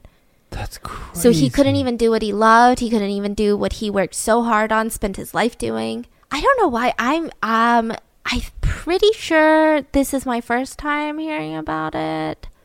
About him? Yeah, I feel like this never like came up prior to the Netflix docuseries. I feel like I would have remembered because they did show like snippets of his music videos, and I'm like, I feel like if I saw that in research, I would have remembered. Yeah, I don't think I've heard you talk about that before. So I don't know if it was like a small group of people or if it was a large group of people. Either way, I think the actions of that were disgusting. I think it genuinely was because of the way that he looked and the songs that he sang. Now, we also have the theory of the LAPD and corruption, which usually I'm like all aboard, which usually I'm like, yeah, I can see it. Like, I'm not going to automatically shut it down and be like, no, everyone's a good person, right? But I feel like they really only cover stuff up for 2 reasons. Either they fucked up in a way that is just so horrendous, you know, and they're like, we gotta save our own skin, cover it up. Or I feel like someone's paying them big bucks, and I don't think the Cecil Hotel is either of these situations. I don't think the LAPD in this situation, in this particular situation, had a reason to do any cover up, any damage control, nothing really. Some people were insinuating maybe because of the whole Christopher Dorner situation, they were just feeling extra sensitive, and maybe they didn't check the water tanks, so they were just like, whatever, let's just like lie to people. But I don't know, it just seems a little bit weird, unless maybe the owner murdered her. But like, that doesn't make sense. I don't even think he lives in LA. I don't know who the owner is, right? I just don't think that makes sense, because like, think about it. If one singular individual, let's say a hotel guest or a hotel employee, they murder Elisa, why would the LAPD cover up for these types of people? The LAPD only covers up for like the super rich people. So I just don't, I mean, I feel like it'd be so much easier for them to be like, hey, this bitch did it, bye. So then some people think that the LAPD was working with the owner of the Cecil Hotel to just try to cover it up and make it not seem so murderous and just say it was an accident. But I think it's actually worse. I'm sure if the hotel owner has got to have some brain cells in their brain, I feel like it makes more sense to, if someone did do this, to out that individual. This employee is a bad apple. This bad apple could have been anywhere, to be honest, but he happened to be here and he happened to do this disgusting deed. Compared to, oh my God, this hotel is haunted. I feel like for business purposes, it just doesn't make sense that they'd be like, cover it up. Yeah, exactly. It seems a lot more damaging the way that everything went about it. Now, the one thing that really fueled this theory is that there were some markings on the autopsy. So when they released the autopsy results, they have this section of the autopsy that says, okay, like check the box. Like, was it, an accidental death, undetermined, homicide, suicide? Like they have all of these, right? And at first the undetermined was marked, and then the accidental was marked, and then the undetermined was crossed out. So a lot of people were saying like, who bribed them to cross it out? I mean, what's going on?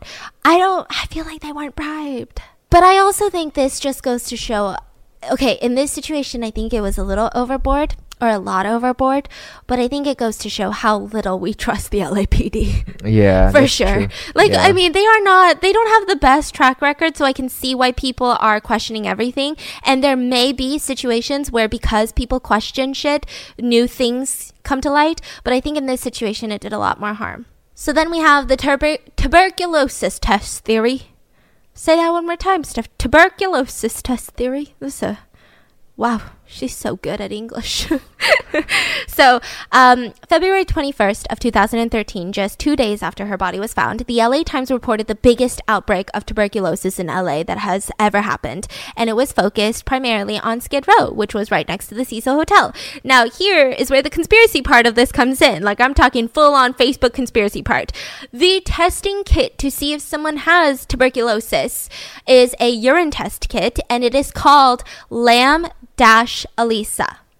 Now, what makes the conspiracy even more conspiracy is that this company that sells the Lamb-ELISA kits, which is spelled exactly like Elisa Lam's name, is based in Vancouver, which is where Elisa Lam is from. I mean, the coincidence of that is a little odd, no? Yeah, I think the coincidence is crazy odd, but like this is my least favorite theory because I just like can't get behind it. It's just like one in those like weird 1 in a million coincidences. So what are people saying? So they said, okay, but here you just have to know that the test was named Lamb-ELISA before she was born even. So this, like, some people were trying to say like she was the reason that it's called that or something, right? But a lot of people say that she was sent from Vancouver to Los Angeles to infect the homeless population with tuberculosis so that they can all die. And Los Angeles doesn't have to deal with their homeless population. Again, if you believe in this conspiracy theory, please don't. But secondly, if you do, I think this entire case just shows how little people trust the LAPD more than anything. Like, do you really? I mean, I wouldn't put anything past them, but this one, I'm like, there's no way. Yeah. I just can't wrap my head around. I'm like, I just don't think that could happen.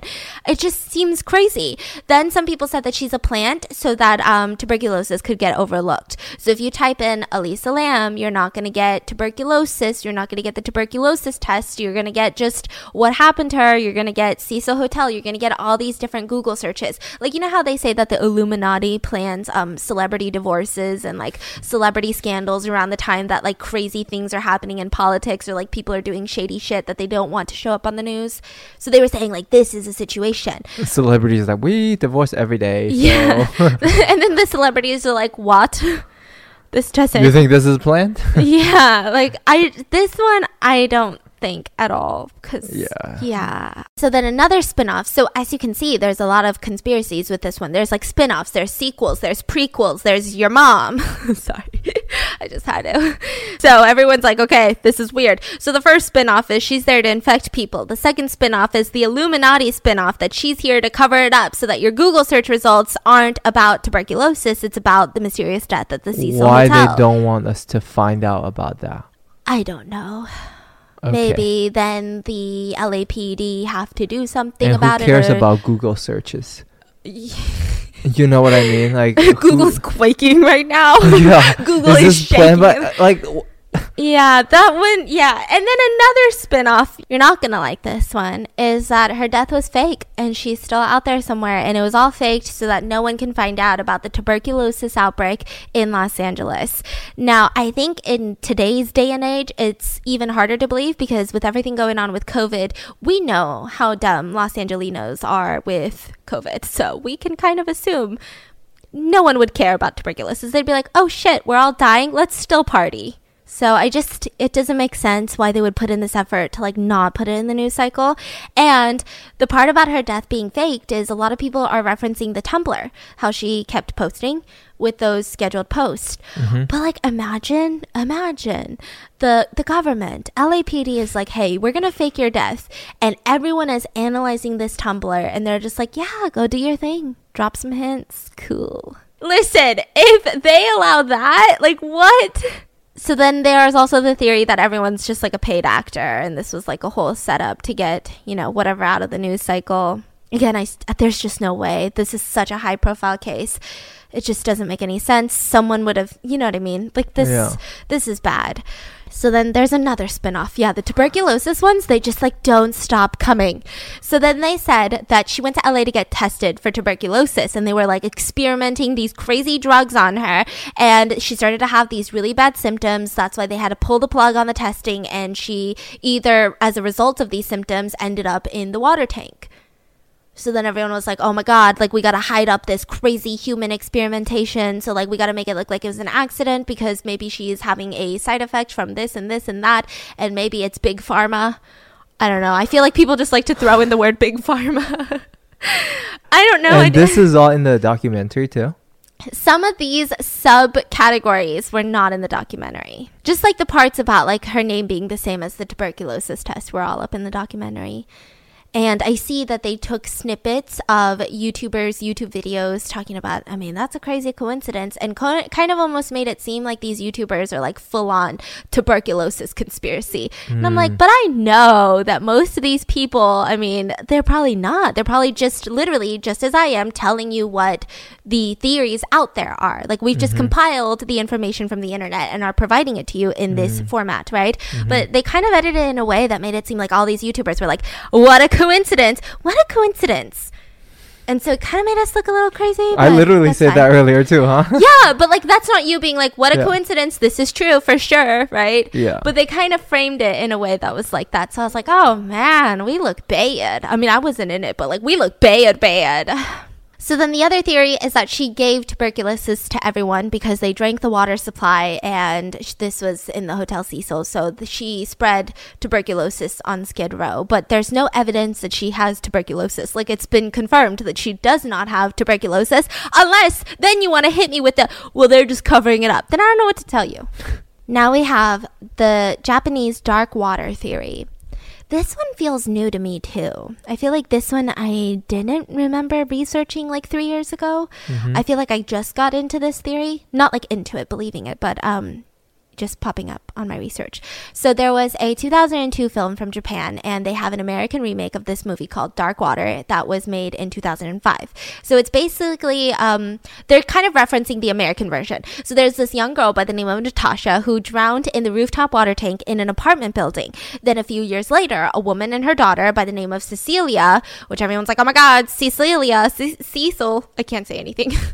But these are like kind of common names, you know? Yeah. So they were like, oh my God, Cecilia, move into the building. And the spirit of Natasha haunts the entire building. So sometimes they turn on the faucet. There's no water pressure. Sometimes they turn it on and it's black water just like coming out of the faucets, you know?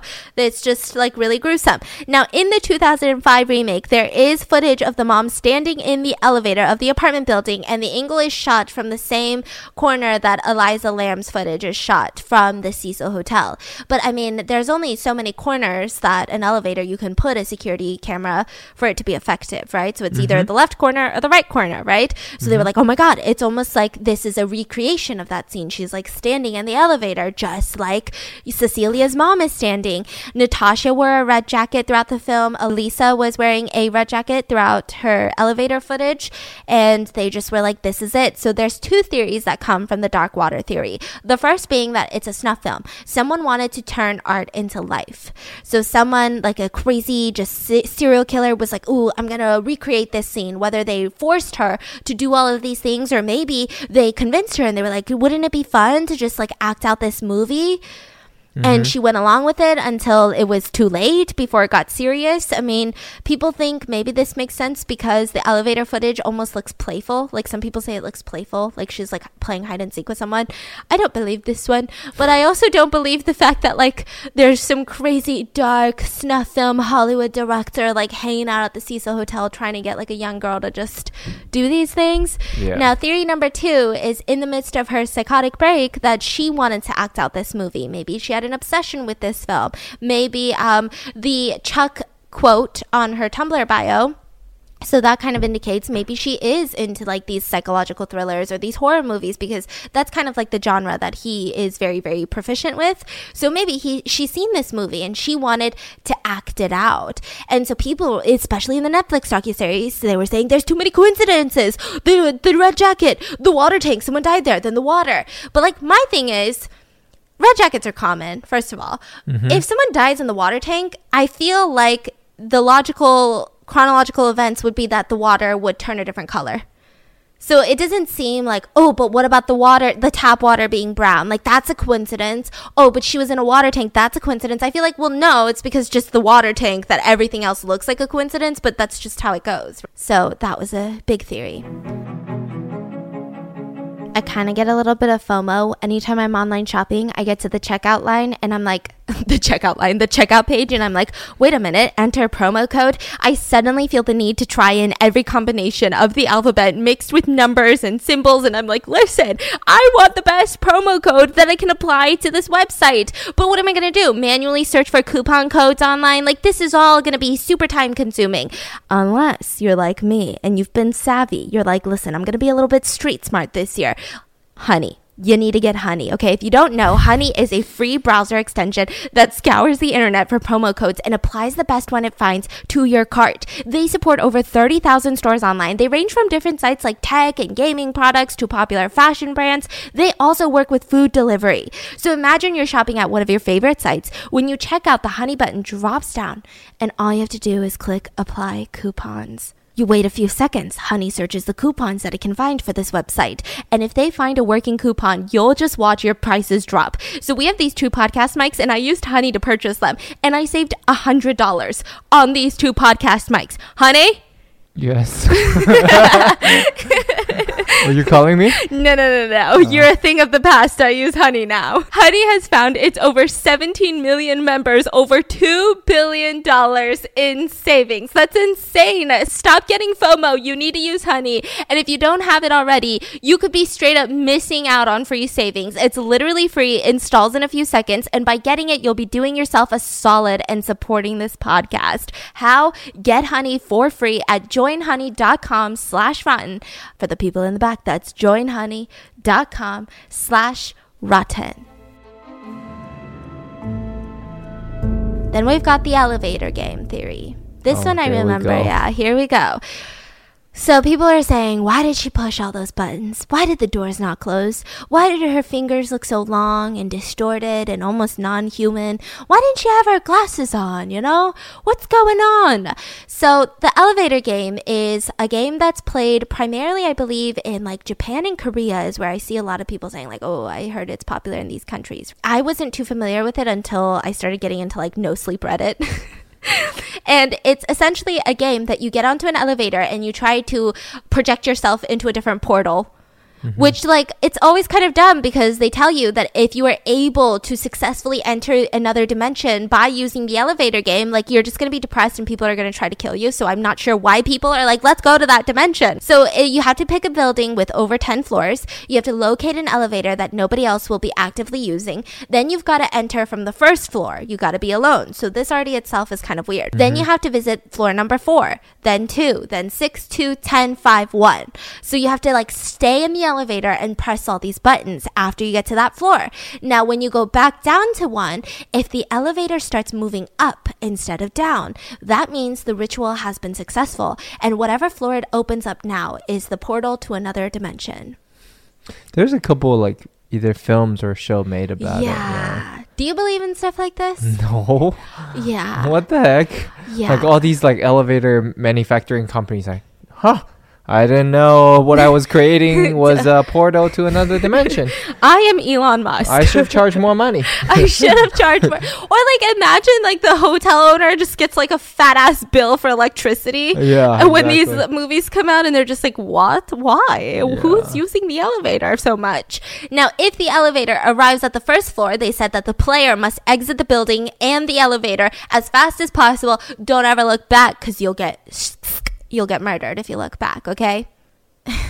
I know. Now, other things that you need to know with the elevator game. Why do you need to know this? I just need to tell you, okay? So a woman may enter the elevator on the 5th floor. You can't look at her or talk to her. Don't interact with her. And if you do, she will come to you in your dreams and she will haunt you and she'll be incredibly hostile. So let's say you're looking for a portal back to the real world. A lot of people think maybe Elisa played the elevator game and she thought that the water tank was the portal back to the real world. Maybe she was in another dimension. Maybe that's why she was on the 14th floor because she pressed 1, but it ended up in the 14th floor and she was trying to leave, you know. She was like, oh no, the ritual worked. I'm in another dimension, but the elevator wouldn't move. So she started freaking out. So then she was looking for a new portal to leave, and it was the water tank.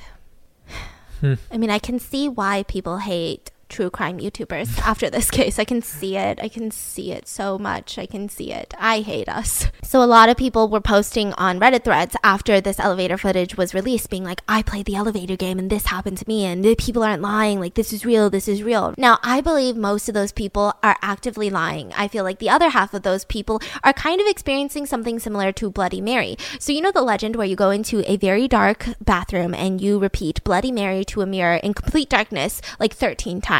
And if it works, a woman appears in the mirror behind you and scratches your face off. Sometimes she might even kill you. This was my favorite elementary school game. Okay? Because it's just, I hated it, but I also would try to do it all the time. I don't know what was wrong with me. I have issues.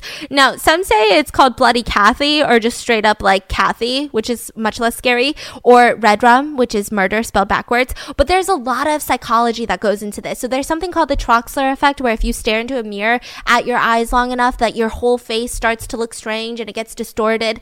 And so I feel like maybe if you believe that the elevator game exists, there's got to be something psychological happening. I don't think you're in a different dimension. I'm sorry. Yeah. Show some proofs. Yeah. Show some proofs. Text me from the other dimension. Send some pics. Film a TikTok. Yeah, exactly. So then we have the ghost theory. This one is just really short. Some people say specifically Richard Ramirez's ghost killed Elisa, which I think is just not just... Then there's the theory of the witches and the Satanist. So she died January 31st. The next day is February 1st, which is the beginning of spring. That a lot of witches and Satanists, they're also they're not the same group, but people are just lump them all together. Why don't we throw in indigenous people at the same time? Because that's what they do in a lot of cases. They're we don't understand something, so we're just going to blame it on indigenous people because don't they do sacrifices? So they were yeah, they needed a sacrifice or else spring won't come. I'm spring will come, don't worry. So that was the theory. Then there's nowadays there's a new theory that I found on Reddit that was the Invisible Man theory, and I think it has just to do with the movie coming out this year. And so people are looking back and oh, you know how everyone kept saying she was interacting with someone who looked like they weren't there, whether they were out of the view of the camera or a ghost. Well, what if it was someone in an invisible suit? Now there are I didn't see these Tumblr posts on my own, so I don't know if these actually even existed, but apparently Elisa had written on Tumblr about some invisible cloak technology. So I don't know if this has anything to do with Harry Potter or the Marvel comics, or I think it's Marvel, right? Whether it has to do with that, but some people believe that maybe the military was reaching out to her because they I don't know. Listen, if the military was reaching out to her, they would have reached out to me by now because my Google searches are insane. So they thought maybe it has to do with that. Maybe she knew too much about the specific technology. Another thing that made it crazier is that there's something called the Invisible Light Agency. And on Google Maps, it was located inside of the Cecil Hotel. I mean, I don't know what the Invisible Light Agency is, though. What in the world? So those are kind of all the theories. So Okay. I can see why people are very, And I think when these theories are presented, it feels like maybe because we say it like this, maybe people think that a big group of people, I feel like in most situations, there are small groups of people that are very vocal about a theory that most people aren't going along with, you know, such as Richard Ramirez's freaking ghost. So random things. A lot of people said that the hotel did not alert the guest. And a lot of them were still drinking the water, showering. They turned on the news and they were like, oh my God. They looked downstairs. There was police everywhere. They were like, what's going on? Turned on the news and they were like drinking a cup of tap water while this was happening. The hotel says that absolutely not. We told them everything. Now, the hotel said that they were still accepting reservations during this time, but they informed everyone that you can't use the water and they will provide bottled water. Now, Elisa's parents did sue the stay on Main because it was a wrongful death suit. They believe there was negligence on behalf of the hotel that led to her death. They said that there's no evidence that the rooftop alarm system was actually working. There is no CCTV on a place like the roof that has water tanks. It feels like you should put a security camera up there, right?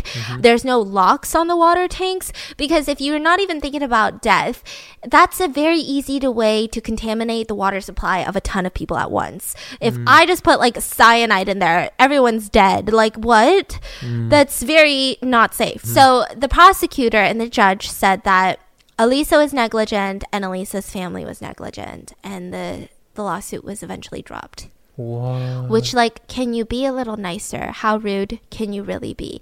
I personally think that, I mean, it's got to be like one of those unspoken things where people were just on the roof and the hotel were saying, well, we have an alarm, so we can't be held legally liable. But it's just like a known hangout spot, I feel, right? So that was dropped in 2015. A lot of former guests came out after all of this and said that they constantly went on the roof all the time. They would like just hang out under the stars and drink beers and like just look at the city lights of LA, like downtown LA. And it was just like a secret hangout spot. There was graffiti on a lot of parts. So either an employee is getting artistic during break time or they're letting people up on the roof. Now, these are a little bit of my thoughts, right? Which are not theories. I think that the case blew up because of two things. I think like all of these theories really show a couple of things, right? Or just in my perspective. I feel like we just don't trust the LAPD for one. And I think it's like maybe we don't want to face the fact that people are out here like living in conditions like this. Like there is a hotel where 80 people die in 10 years over overdoses, drug-related things. Like maybe we just want to act like it doesn't exist. Like no, we'd rather believe that this hotel is haunted than the fact that shit, people are living like shit. And in LA, you've got giant houses in Hollywood Hills. You've got some of the richest people in the world living in LA. And I think it's just hard to come to terms with the fact that while that's happening, we also have so much death in a place like the Cecil Hotel in Skid Row. I think it's just a really sobering fact. And I think maybe people would rather believe in the paranormal than believe, wow, these class differences are out of this world. I just think maybe they're just trying to compartmentalize it. I also believe that if maybe Elisa were someone who came from lower income families and maybe she was an LA native, maybe she was staying in and out of Skid Row, I don't think that this would have blown up. So I think that's why people are like, well, obviously it's got to be something paranormal. And I think that comes to like my second thing is maybe we just like don't want to say mental health was the cause. I mean, this one's hard to say because I do believe that there's a ton of situations where a case is ruined because it's determined as suicide. And I think that they didn't do adequate investigations, or maybe it feels a little bit shady or someone's like tampered with something, right? But sometimes I believe like we would rather believe in ghosts than like mental health because we can't control ghosts. We can't control murderers because like how are you responsible for other people's actions? We can't really control serial killers. So maybe we're like, hey, mental health is something we can try to control as a society. Like maybe we can be more alert, maybe we can be more aware and do these things, but instead of like taking that responsibility on as a whole, we're just like, but what about the elevator game? What about it? That exists.